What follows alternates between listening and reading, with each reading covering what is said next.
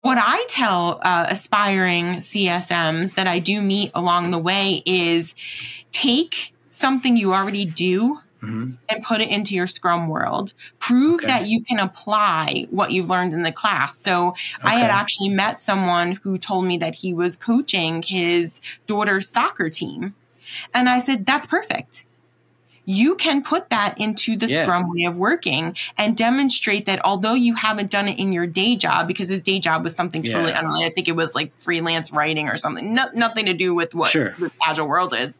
But I said, if you know the concepts, then you can apply that to anything else in your life. So you're a coach, you're a soccer coach. Great. You're coaching. How do you build up the team? How do you call the plays? How do you gather them? How do you plan? Do you have a retro after they play the game? Do you talk about what went well in the game? What didn't go well? Okay. I said, there's lots of things you could do. So he said, oh my gosh, Amy, I didn't think of this. It doesn't have to be work related to prove that you understand the concepts. Cool. If you challenge the team to do something better next time, you just had a retro and an inspection and adaption. So I said, so write that up and give that when you interview. Talk about how you applied tell your story of, I learned all this stuff in class and then I went home and did it. I mean, there's so many ways you could show that what I learned in class, I'm applying to my real life, even though I haven't done the job yet. Because proactive is a quality I look for in a Scrum Master. So that would show proactive right there.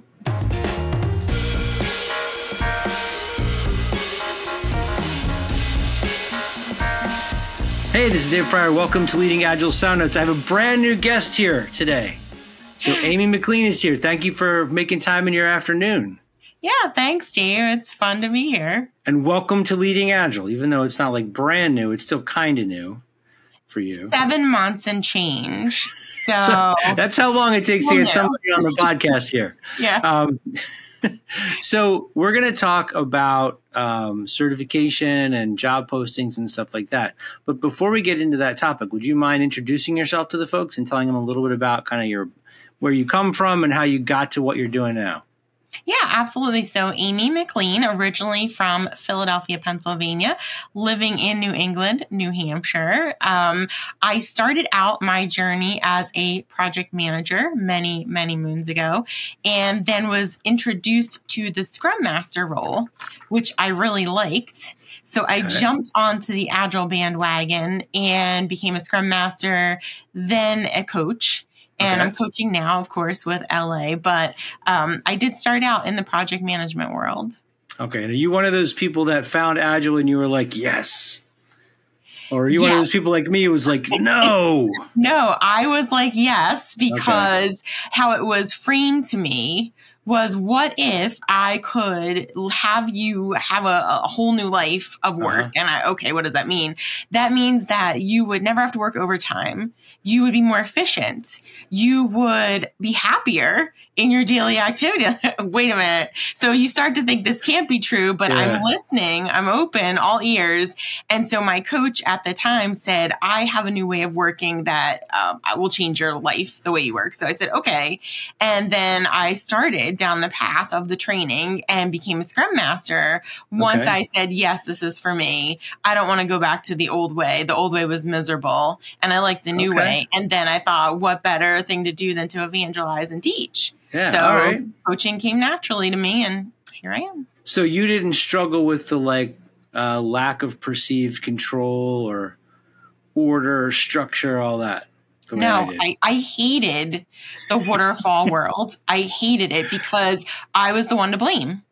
It was me. Single throat to choke. Always my fault when it wasn't. And here I am staying up late nights, 10 o'clock at night, preparing my Gantt charts and my PowerPoints and thinking there has to be a better way. It doesn't make sense. And that's why I was ready for anything that someone was going to tell me differently. Okay. So before we get into the topic, I have one question about this. How did it change the way you engage with the people on your team when you went from being like the project manager to the Scrum Master? Because it wasn't just me anymore. So it was, hey, we're in this together.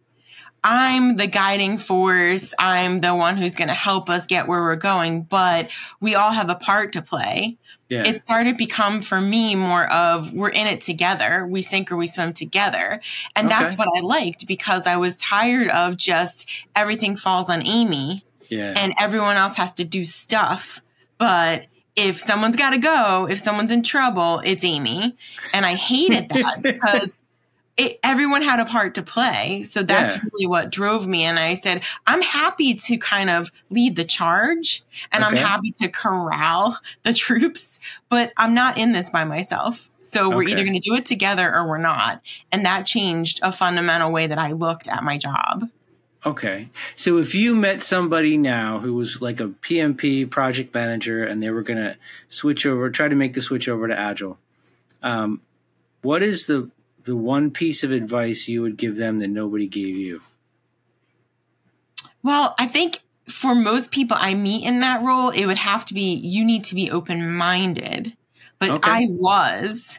So I didn't need the pep talk about be open-minded, be open to new ideas, be open to new ways of working. Don't say this is how we've always done it, which everyone hates.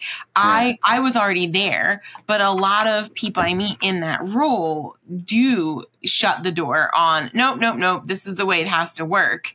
So I would tell them, also, don't be afraid. Because a lot of these things come out of fear.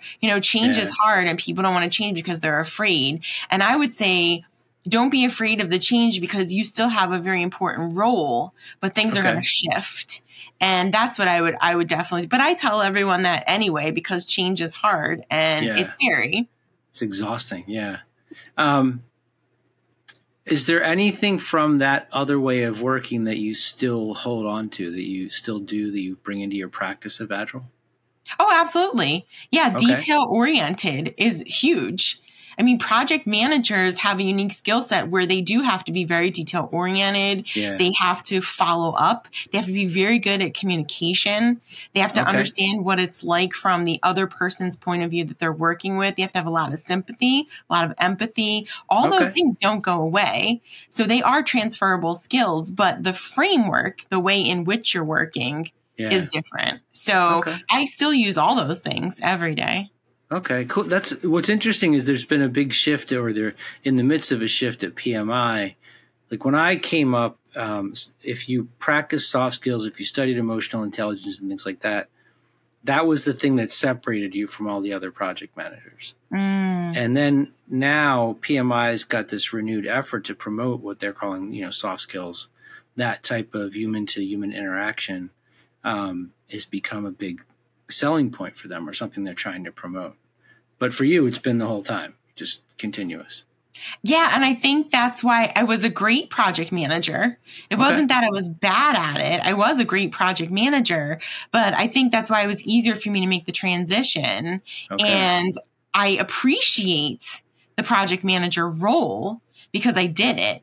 So I know that everyone has a place in the organization. It's not that, project management is bad now, we get rid of it and we move over to this other way of working. No, everyone still has a role and we all have roles to play. But the Agile roles just spoke to me more because it's what I was actually looking for all along. Some people probably prefer to stay in a more rigid approach of working, following the charts, budgeting, things that a project manager has to do to be successful. But I also wanted to see the other side. Now, you're right about that, because I do think that Project Management Institute and PMPs have come around to, it is a people business as well. It's not so transactional like it used to be, because I find that project managers now do have more of a human element in their trainings than they used to. So they have recognized the importance, which was different when I was a project manager too, because you could get yelled at badly. I mean, really yelled at by a customer, by your internal management, as if, you weren't a person, treated pretty badly. And I think that has also changed too. So that was one thing that I always felt like it was my job to take the punch. Like if anybody was going to swing at my team. And one of the mistakes I made early on when I was working as a scrum master, I had a team that just couldn't deliver in sprints. And I would always go to the sprint review and get yelled at so that they didn't have to. And they never really felt the impact of not delivering on their commitment in the sprint. They never, because they were overcommitting, knowing they were overcommitting, and they never felt any kind of pain from that. Yeah. But I guess in the same way that I don't have to be the only one planning, I don't have to be the only one getting yelled at. That's anymore. right. If there's gonna be yelling, we're gonna spread it around. Okay, one last question about this, and we haven't prepped this question, so I don't know if we're gonna have to cut this out or not. But how old were you when you started like working part time, or I mean, like going all the way back, like your first job that you had when you were a kid? Oh, so my very first job out of college was a project coordinator. Did you have any jobs before college, like in high school, or? I did. I don't know if I want to. All right. So, here's the question. Yeah. When I'm interviewing people for jobs as project managers or scrum masters, there's a couple jobs that I look for in their background that if I see, that tells me this person probably understands a fair bit about servant leadership or how to serve teams, how to work for the benefit of others, just because of the nature of that job. And so I'm wondering if you had any jobs earlier on that kind of gave you an edge up when you became a project coordinator. So probably yes. I was a telemarketer. Wow. Okay. So I'll tell you, I did not want to work the typical high school job. I didn't want to do fast food restaurant. I didn't want to do the mall. I wanted to make money. So the paying job near my house that I could walk to because I did not have a car was a telemarketing job. So I would walk to my telemarketing job, and my job was not to sell products. It was surveys. It was horribly long, arduous, 100-question surveys. And I had to keep people on the phone and lie to them that we're almost done. We're almost done. Yeah. So I think what it did was it did teach me rejection at a very early age. When you get hung up on 10, 15, 20 times in a row, you get cursed at. You get told it's dinner time. How dare you go pound sand? I mean, think of any expletive you can add into that part of the conversation. I got that when I was very young, 16, 17 years old. And I had that job for 2 years because it was the highest paying job in the area, much more than all the other jobs in high school. And I was good at it. I was able to keep people on the phone. I was able to finish, and you didn't get credit unless you finished the survey. You had to get to the demographic questions. So you could be 90 questions in and they hang up on you and you would not get credit for the hour and a half you spent. And it was, and people hated it and it was miserable, but I was on a mission. I had a school trip that I wanted to pay for. So nothing was going to stop me. And so I put up with all of that for a long time just to get what I wanted. So it was a very different first job experience probably than a lot of people. So in addition to learning how to take a punch. Yeah, for sure. That's why I laughed when you said that. I'm like, I'm wondering if you think that made you like specifically prepared for what happened during the pandemic when we were all remote, because your whole thing was you had to be able to use your voice to compel people to stay with you, to follow it, to participate, to not bail, or you didn't get paid. Possibly. Yeah. I mean, it also probably helped me become a better team builder too, because I knew that, no matter what was thrown at me, I could get through it.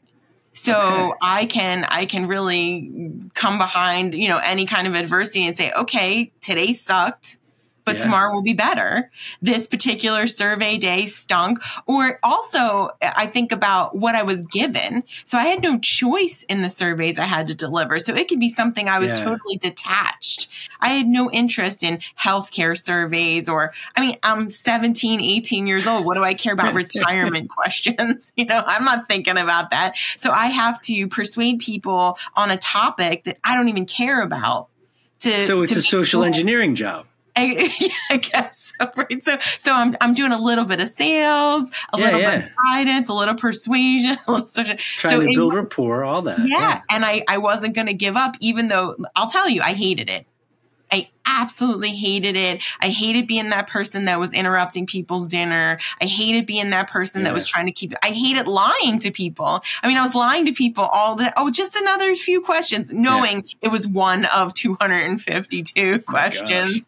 And but it taught me a lot about resilience and working through problems and getting to the end goal. So yeah, I would say a lot of that did shape how I work today, for sure. So that's really interesting. To me, the two jobs are somebody who's been a wait person, like you've lived off your tips because you learn about service to others. And I was an administrative assistant for a couple of years for Clive Davis, the guy who's the president of Arista that discovered Whitney Houston and all those other people. Yeah, I know who Clive Davis is. I mean, I was his nighttime assistant, but I was only successful if he had as easy at night as possible. So everything I did was for someone else. Never got any thanks, never got any praise, got pens thrown at me a couple times. But that really informed how I approach project management. So that's cool. I hadn't thought about the telemarketing. I had a telemarketing job too, and I was so bad at it. Really? Yeah, I did not. It was for a nonprofit trying to do fundraising, and it was not something I was suited for, I would think is the best way to say it.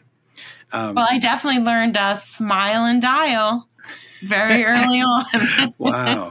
Yeah. All right. So let's talk about the topic. So it's kind of a vaguely shaped topic, but we're going to talk about whether or not it's worth getting certification, what's going on in the job market. There's been tons of layoffs of coaches. Some places are getting rid of their Scrum Master and replacing it with this super bizarro technical project manager role, which I'd love to hear your take on. So what have you found? I mean, you were in the job market 7 or 8 months ago, right? I mean, what's happening there? So I think it's a mix. So from what I see, when I was a Scrum Master, back when I was a Scrum Master, probably 5-6 years ago, Scrum Master was a full-time job. Yep. There was value in having that role do just that role. And now I think we're seeing a change to, well, we'd like you to also be a tester, a developer, a project manager, a something else. And I think I've always said it's because the companies that are doing that either don't see the value in the Scrum Master alone, or they really just can't justify another headcount. So they're going to take someone who's already doing something on the team or in the company. They don't have to onboard them. They have a person now. They're cutting costs by, I have someone who's already here. They know our inner workings. They know what we do. They know our way of working, our company, who to talk to. They know all that. So we don't have to teach any of that. We'll just teach them the new role. So they're getting these hybrid roles because they probably, and that's how I'm thinking about it from a strategic standpoint, is if I were a company and I want to adopt something new, but I don't want to have the overhead of a new onboarding situation, I'm just going to take someone who's already very familiar and give them a new skill set. Now, the problem with that is if the new skill set doesn't align with their current skill set. So I look at it where some project managers cannot make the leap to something else. As we talked about, if you don't have the right mindset, if you don't have the right way of approaching problems, you're not going to be able to do both. And is it fair? I don't even think it's necessarily fair to that person because, I mean, I happen to know someone who was hired. She was hired for project manager 1. And when she got into the role, they said, you know what? We know we hired you as a project manager, but we need a Scrum Master. So that's what you're going to be now.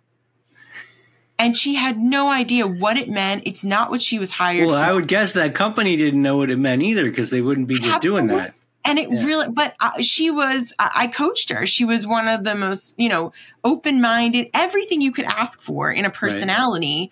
But she kept saying to me, Amy, I wasn't hired for this job. This is not the job I signed up for. I wanted to do project management.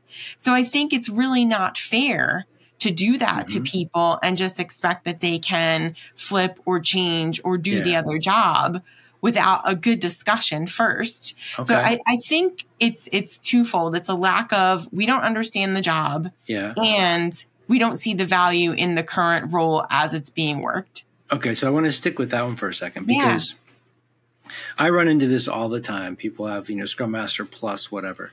And I'm always teaching it because I teach the certification classes as a full-time job. And what I say is that when a company has made that choice, they probably either don't really understand what the role entails, or they think that they're benefiting by saving headcount and cost, but they're actually just amplifying risk of failure because you have somebody who doesn't have the time to be successful in their job or the new job that they're doing, which is probably also a full-time job. It just invites disaster. But I'm assuming they probably don't think about it that way. They're just looking at the bottom line. Yeah, which is where, the people element we talked about a little earlier goes right out the window. You're not thinking about it from that person's point of view who you've now put in this position, what it means for them, how they're going to work through the problems. If they have unknowns, who are they going to go to? The support system hasn't been built up. The communication hasn't been built up. But they don't have enough time to do either job. That's fully. right. Yeah. Yeah, exactly. Okay. So you do two things badly or you do one thing really well? Which one? And I had that. I had one gig where I was supposed to be project manager, scrum master, and business analyst all at the same time. Impossible. I did no BA work, horrible project manager, and not a very good scrum master. And it made me miserable. And so I swore I would never take a job that wanted that again. But the reality of it now is that people don't have a choice. I mean, there's more people. It seems like, I guess this is a good question. It seems to me like there are more qualified people than there are agile jobs. Is that what you found? Well, you're going to get into that topic of what does qualified mean because I've met some really bad coaches and I've met some really great coaches. So here's the problem I have with, and you teach certification. So I'll tell you what I have a problem with, Dave. All right, bring it. Well, I have a problem. Hang on, before you go any further, for the people that are listening, they should understand that both of us grew up in Philadelphia. So you bring your full Philly to force here. Oh, well, I'll give it right back. The gloves the earrings come out, the gloves are off. Well, so this is the problem I have with certifications. Okay. I have a problem with something that you go for 2 days or 3 days or 4 days or some even 5. Yep. And you're released into the world with that certification as if now you know exactly what you need to do. Mm-hmm. And in any other situation in our lives, I always use a driver's license as an example. This is great. You get a driver's license at 16, 17, maybe even later in life for whatever reason. And now here you have a license, you're ready to drive. Yeah. Well, I know because I've been driving for more years than I care to admit that when I first started, I was nervous.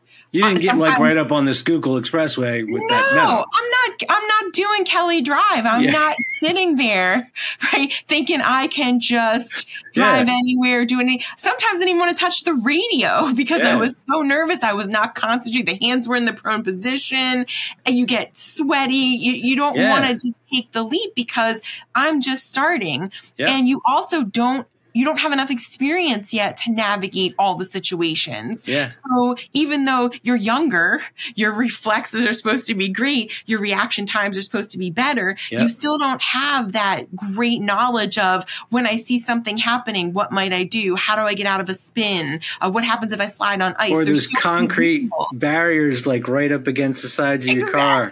Yeah. Yeah. It's daunting when you so yes, I have a license, but it does not mean that I should be going off and driving cross country by myself through a snowstorm. Yeah. Right? It doesn't make any sense. So I think that you have to build up a certain amount of experience, tolerance before you say, oh, I'm a great driver. I'm an expert driver. And we do this with the Agile certifications. We do this where we wouldn't do it anywhere else.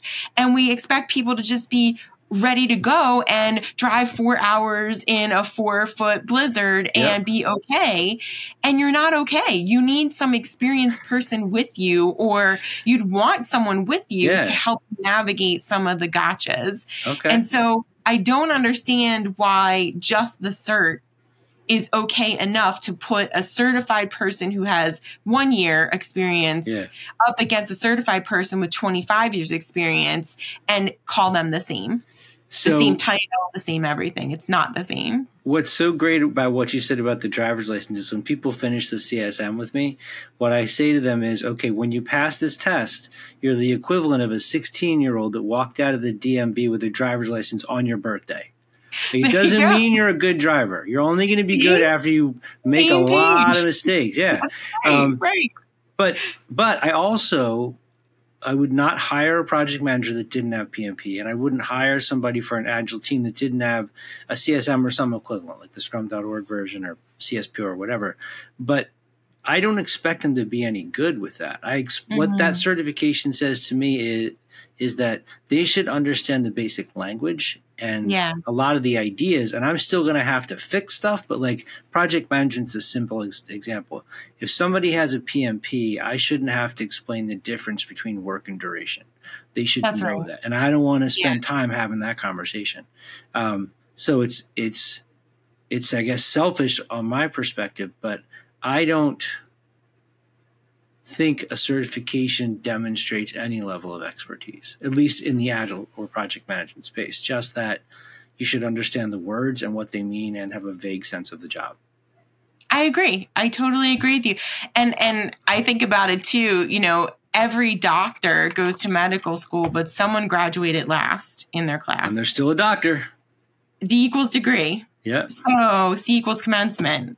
And you have to decide for yourself after some experience with that person. Yeah. Wow, do I really trust them and want to work with them going forward? Or am I very concerned that my doctor just called my foot, my ankle, my wrist, my head, my son? I have to decide, but I have to start to work with them. And I think that's also part of the problem we see in our industry is a lot of, and I'm going to pick on my recruiter friends, they just need to get a butt in the seat. Yeah. So all they look at is, did I pass your resume through the algorithms? You have this certification. I see lots of experience, quote unquote, experience on your resume. So I'm going to put you in a job. Okay. And it gives us a bad name. So if having the certification does not demonstrate expertise, should not having the certification, because that's often like a gatekeeping function, right? If you don't have this, you're not going to even get invited to the interview. That's right. Does not having it demonstrate a lack of commitment or a lack of understanding or anything like that, or should that just be wiped off the table? It's hard to say because I know that we have to weed people out somehow, but I'm afraid that these certs are becoming like a high school diploma. Okay. It's just in order for you to get mostly any job at this point in life, you would need a high school diploma or a GED, some equivalent. Yeah. So you have to have it. You have to demonstrate that you can get up in the morning, go to school, attend classes, do the minimum amount of work to graduate and graduate. It doesn't mean more than that. Okay. So a CSM, CSPO, whatever you have, that is the minimum requirement. Yeah. So I understand we have to have minimums, but then you have to raise the bar. So if you have the minimum, that's great. But then the question is, what do you need after that to prove yourself? So I think you have to have something to show that you wanted to learn the vernacular. Right. You wanted to be invited to the table. You have interest in furthering your education. It's just like currently I'm in an MBA program. I'm getting my MBA. And the how far in are you? I'm almost done. February 24, I graduate. So I couldn't be happier to almost be done with that because I am tired of homework. Yeah. I've had enough homework for a while. But I went back and got that because I realized that I needed to level up. I needed something more. I have a bachelor's degree. I have certifications, lots of them. But what is the next level that would prove to organizations, companies, people that Amy also has the ability to think strategically, business-oriented concepts, the next level? How do you level up and prove that now that I have real-world experience, I can apply that real world to another degree and then utilize that degree to take the next level in my career journey? So as much as I didn't want to, I rage against it. I feel like, okay, so the next level is a master's degree because everyone has a bachelor's. Now that doesn't matter so much anymore. So everyone you're differentiating yourself. Okay. That exactly. So now what do I need to do to take the next level up to show that I am not in this category? I actually cared enough, wanted to learn more, extend my brain, do more to get debt. Get as much debt as you can. I mean, that's the name of the American way, right? To die with your credit cards maxed out. So, that's my plan. So we're going to come back to the MBA thing in a minute, but I want to go back to the Scrum Master job. So I just taught a class this weekend, bunch of MBA students from UF, and none of them are in the work, or they're just getting started in their careers. None of them have worked on a Scrum team, but they're all going to have their CSM. Yes. They haven't got their MBA yet. But I mean, for somebody who is just getting started, Scrum Master is the fastest way, or an equivalent of that, to show, hey, I understand some basic stuff. Give me a chance. Mm-hmm. Those people should still be able to get these jobs, right? It sounded to me like you were advocating for coaching or mentoring or someone there to support them as they stumble through the beginning days of this career. Yeah, but I actually think it's really hard to get an intro level Scrum Master job for what we talked about earlier, where the need right now is for companies to have multi-skilled people come aboard. I think now at this point, these certifications, if you have no prior experience, is an add-on. It's an extra feature for you, but you will have to get a job with a company in your main arena. So what I mean is, I would say if you went to school for, let's say, development, you love programming, you want to be a programmer, it's in your blood, but this Agile thing, this Scrum thing is hot and trending. So I think you would get, and I've given this advice to some people that I've met out of college. I've said to them, go with the thing that your degree is in and add Scrum Master to it. So be the best, get the experience as a developer, and then be the developer you want to be, but get the CSM so that when, and we know it will happen, when your company starts to go Agile or go Scrum, they'll say, hey, Amy, you've been developing with us for a year and you're doing a great job and your team loves you. I see you have this Scrum stuff.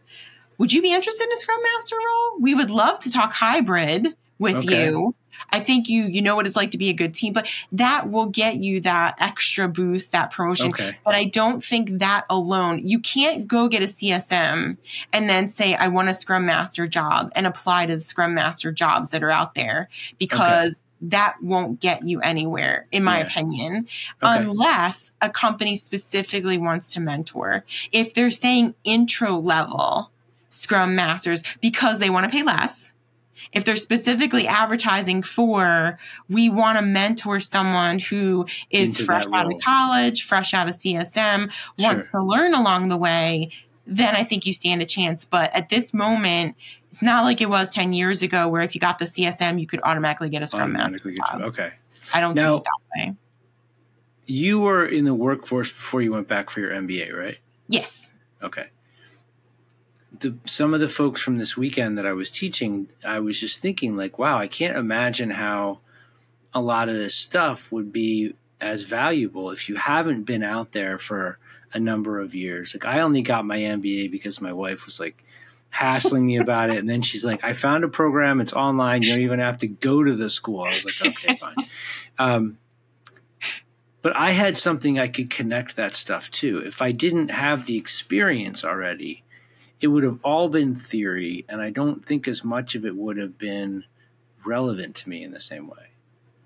I totally agree with you. If I didn't have all this experience behind me, the case studies we read, the reports I have to write, all those things about business related work, it would not resonate But now that I've done all this work as a coach, been exposed to business agility, setting vision, goals, the MBA has come much easier to me than it would have straight out of undergrad. So I do think there's something to be said for you need to take a step away and go work before you try to get that grad degree, because you won't appreciate it as much if you don't have the life experience. Cool. Okay. So let's talk about the jobs at the companies. Yeah. I don't even know what to call them, because the one that I did a podcast with Jeff Howie, who used to work at Leading Agile, about technical program manager, which from the research that we were seeing, what we were finding when we went looking for these jobs was companies wanted somebody who had a lot of experience in PMOs. Okay. Also doing Agile transformation, with a number of years of software development experience, who was also deeply schooled in design thinking. Wow. And I would read these, and I'm like, if you could find that, there's no way you could afford it. Right. But nobody has all that. Nobody has all that. That's a what do they call it? A unicorn? Yeah, but companies are hiring people into these jobs like that. What scares me the most about that is that like somebody's going to get that job and they might have like 2 of the 3 things, but there's an expectation that they'll have all of them. And they're just like set up for failure right out of the gate. Yeah, I think so. So that's what I worry about, is if a company doesn't really understand what they want to begin with, they throw everything into a job description. Yeah. Well, we think we might need a little bit of this and we definitely need some of that. And so we'll just sprinkle everything in there and see what sticks. And unfortunately, if you do get someone who has dabbled in all those areas, they may know a little bit about everything, but they won't be an expert. And suck at all of them. Exactly. Right. So now you've gotten what you've asked for, but it's not what you really wanted. And I think this is a fundamental problem that we see as coaches all the time, is when you ask an executive or a leader, what are you really looking for? What do you need at this moment? What do you want? They don't know. Yeah. They have no idea. So they tell HR or who's ever writing the job description a little bit of everything. And that's exactly what they put out there. So what it really comes down to, I'm sure, is personality, how you show up, how you talk about your previous experiences. You also might be a great salesperson of yourself and be a terrible implementer. Yeah. So you might sell yourself great, and then you get in the job and you don't know how to do any of those things, but you actually were very good during the interview process. So that's another layer of complexity that we see quite a bit. Well, especially now, I mean, getting the interview, getting the job. I know some folks, coaches who are deeply experienced, brilliant people who are just bad at interviewing, and they're struggling to find gigs now. Well, there's also the money component. Don't forget about, Agile coaching and Scrum Master and other Agile roles. Their scale is changing. We're seeing a major dip in what the hourly rate or overall pay scale is for these Agile roles. And I think that's taken a toll on some people too, because there's an expectation, especially when you interview, that you're going to have a certain rate available to you. And companies are now declining that rate rapidly for whatever reason. We could probably do a whole nother 5 hours on why they would be paying less. But I think that's another thing too that we're seeing in the industry is your expectation when you interview has to come down. And a lot of people don't want to do that. Well, and I think in some cases, it's also, like, I know somebody who last week went in for an interview and the job range was like $90,000 to like $200,000. And they were overqualified for the job. And the company was like, yeah, we only want to pay like 95. It's just but I guess if you're looking, I mean, that does teach you something about the company and how much you can trust them and how much they value the job. But if you're desperate for a job, I mean, maybe it's just a big reset in terms of pay scale. Well, that used to happen. So that's another point that as you're talking, I'm thinking about how it used to be both ways. Not only were you interviewing for a job, but you were interviewing the company as well. Yeah. Do I match here? Do I want to work here? Is this the right fit for me? Right. That also seemed to change, where you've said desperate a few times. And I think that's true. Many people in the world now are very desperate for their next job. Yeah. So they're saying yes to anything and everything. And that even if their gut says this isn't really the right fit for me, they need a job. Yeah. So they'll take the job and then they'll get in there and be miserable. And the company either doesn't want to have to go through the process of letting them go, or the person doesn't want to jump after 3, 4, 7 months because it looks terrible on your resume for longevity. I mean, I think we're making decisions for all the wrong reasons in both senses. What should we be doing then? Like, what should the companies be doing? So personally, what I would do if I was in charge of all the hiring of the entire world is give yourself a raise. I mean, well, yeah, I mean, I wouldn't work anymore. I would just give advice all day. But I think one of the components that's missing during the interview process is actually doing something that you're qualified to do during the interview. So I've never had anybody ask me as a coach to coach them through a problem. Why not? Wow. Okay. Why wouldn't you, as part of the interview process, why wouldn't you, because as a coach, put some scenarios out there and see how they respond. When I meet with somebody one-on-one, I say to them, this is much my session as it is yours. Yeah. So I expect that although I'm showing up ready to be a coach, you have to show up with a problem. Yeah. I don't want to sit and stare at you for 30 minutes, right? I want to talk about what can I help you with? I'm here today to help you. Let's talk through something. So I think if you interview badly, one way to shine is just do what you do every day. So I think the interview process should be more practical. I hate all these canned questions that everyone has to ask. And they're coming as an interviewee, as a person doing the interviewing. You always know it's going to be, tell me about a time when, tell me this. That doesn't tell me actually how you are, because I can spin my story of how you weren't there. So I can tell you anything that happened and make it up. It doesn't necessarily have to have happened to me. Yeah. But if you were going for a coaching job, if you could convincingly make up a story, that could work. Yes, but then I'm just a really good salesperson. Yeah. What I want you to do is coach me through a problem. Pretend I am your coachee. Right. Coach me through, or a scrum master. Scrum master jobs, it should go like, hey, let's pretend we're in a sprint review. Scrum master, I'm going to put your data up on the screen. This is your team's data. Start the sprint review, or start the sprint planning, or start the retrospective. Yeah. I want to see how you actually do what you do, because there's in other areas, this is where I have a problem with our certification process too, is there's practicals.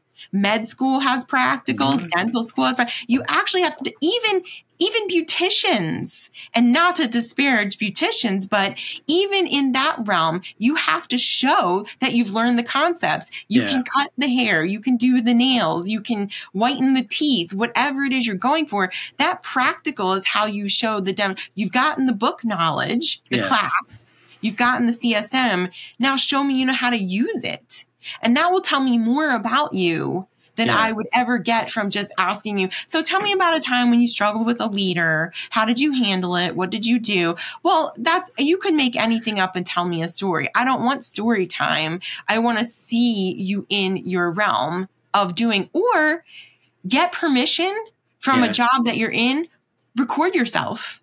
Record your next retro, bring that to the interview. I would rather watch a video shared in an interview for 10 minutes than have you talk to me, because now I saw you in your natural habitat doing your thing. And I can decide if my company, my team, whoever I'm hiring for, will that resonate?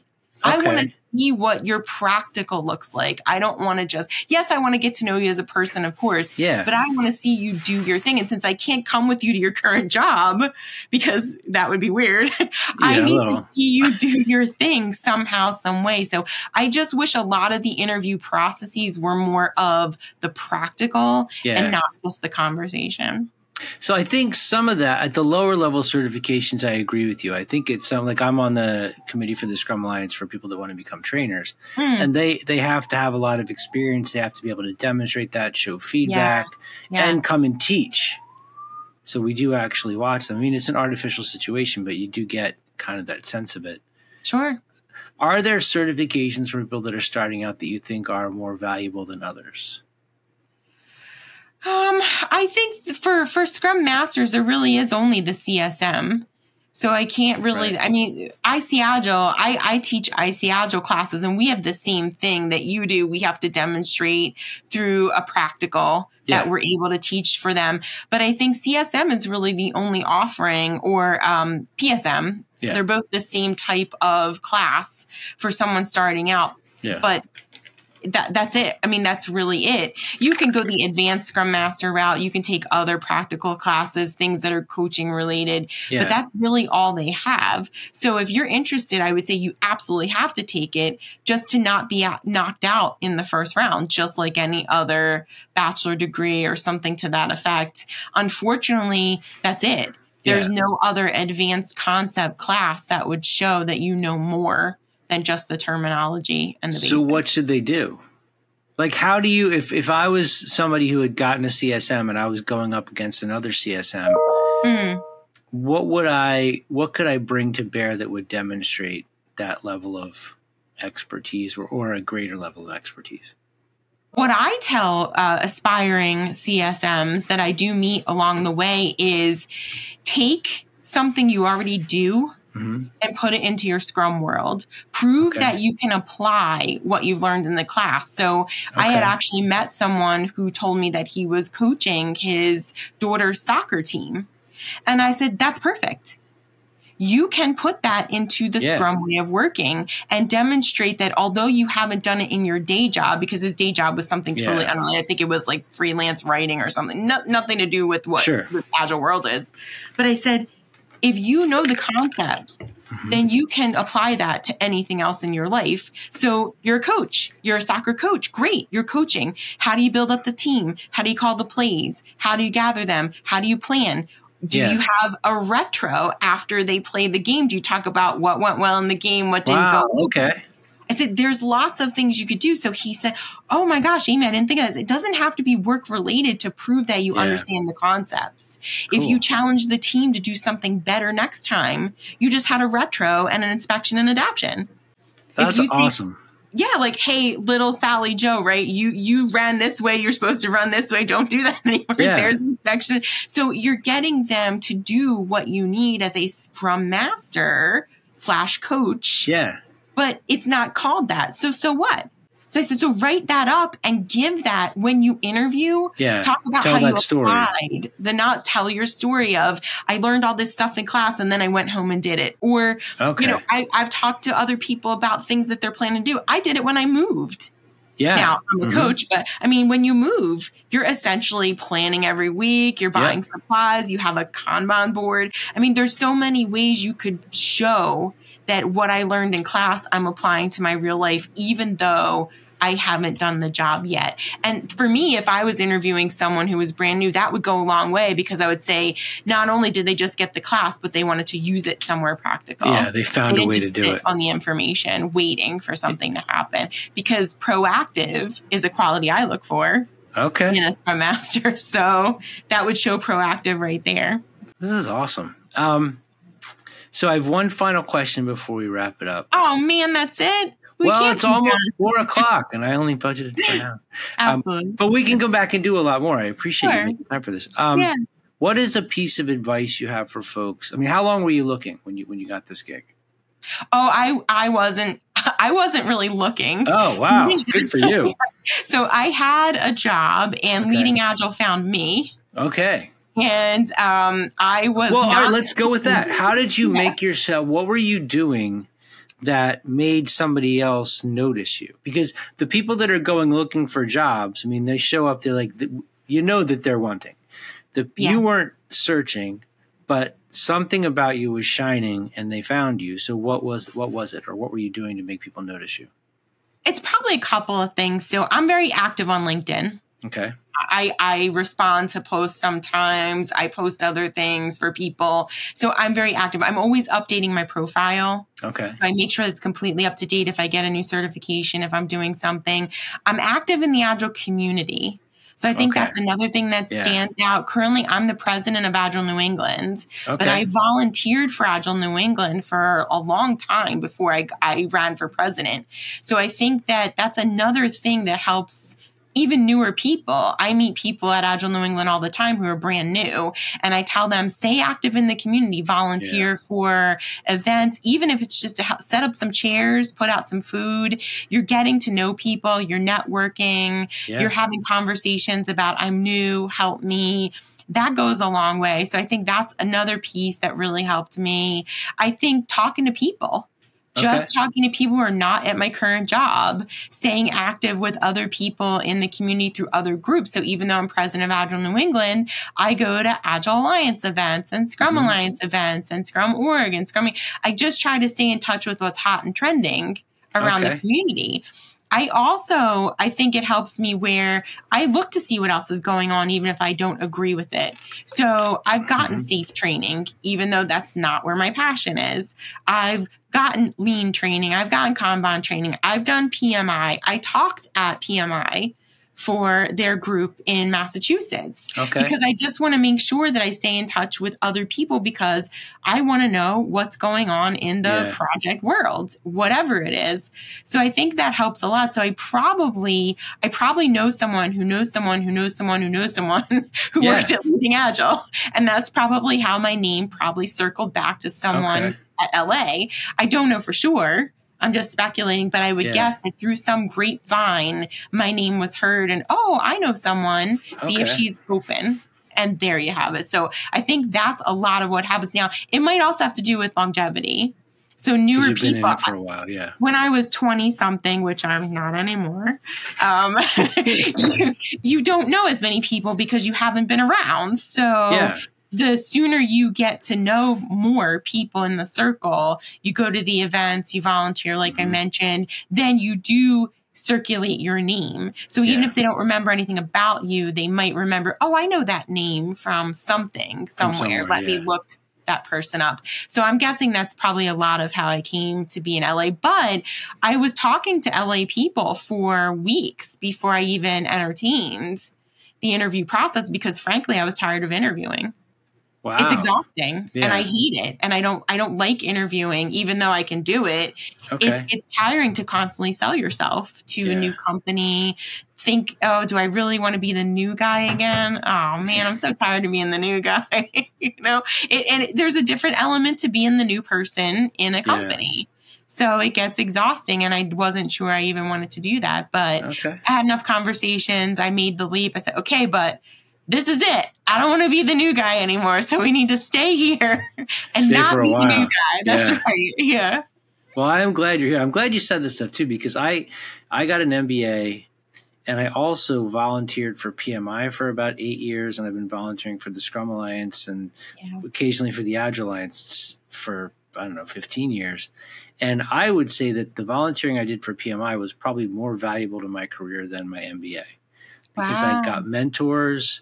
I got to travel all over the world and speak in different countries and make a much bigger network. Yeah. And my MBA was great, but the stuff I got to do for PMI was way better. And I love what I'm doing for the Scrum Alliance and the Agile Alliance. It's also really rewarding to get to build a community, be part of a community of people who are that passionate about what they do, because they're the ones that are inventing this stuff, and you get better connected to them.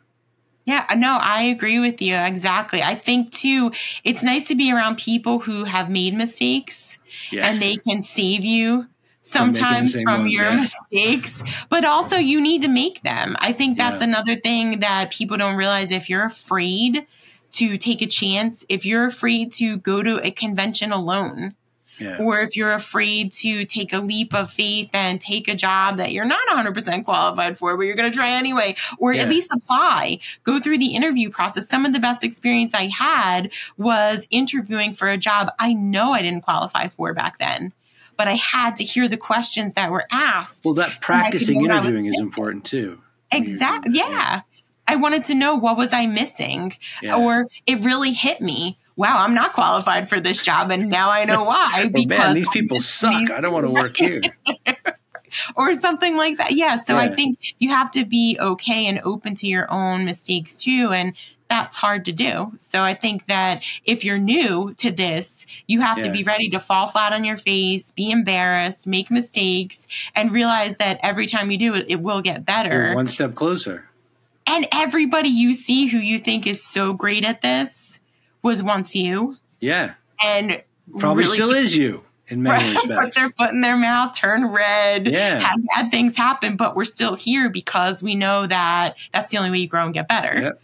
So new people have to be okay. And I know this is a totally different topic we can do another time, but I think a lot of the kids growing up today, I'll say the kids, the culture is they're afraid to make mistakes. Yeah. Because they, for whatever reason, it's perceived as weakness or something like that that makes people feel bad. And you can't be afraid to feel bad. You have to feel bad to feel good. You're going to feel bad either way. You might as well just walk headfirst into it. Exactly. Yeah, for sure. This was great. I really appreciate you making time for this. Yeah, me too, Dave. I had a blast. I'm so glad you put out the invitation. Yeah, we're definitely going to have to do more. Of course. If these people that are listening want to get in touch with you, what's the best way for them to reach you?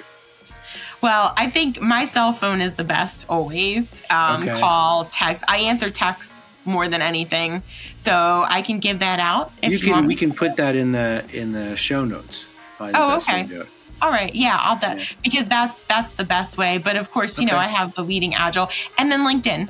Since I'm on LinkedIn all the time, if you send me a LinkedIn message, I can then give you all my personal information. So I'd say cell phone and LinkedIn are the two best places. Awesome.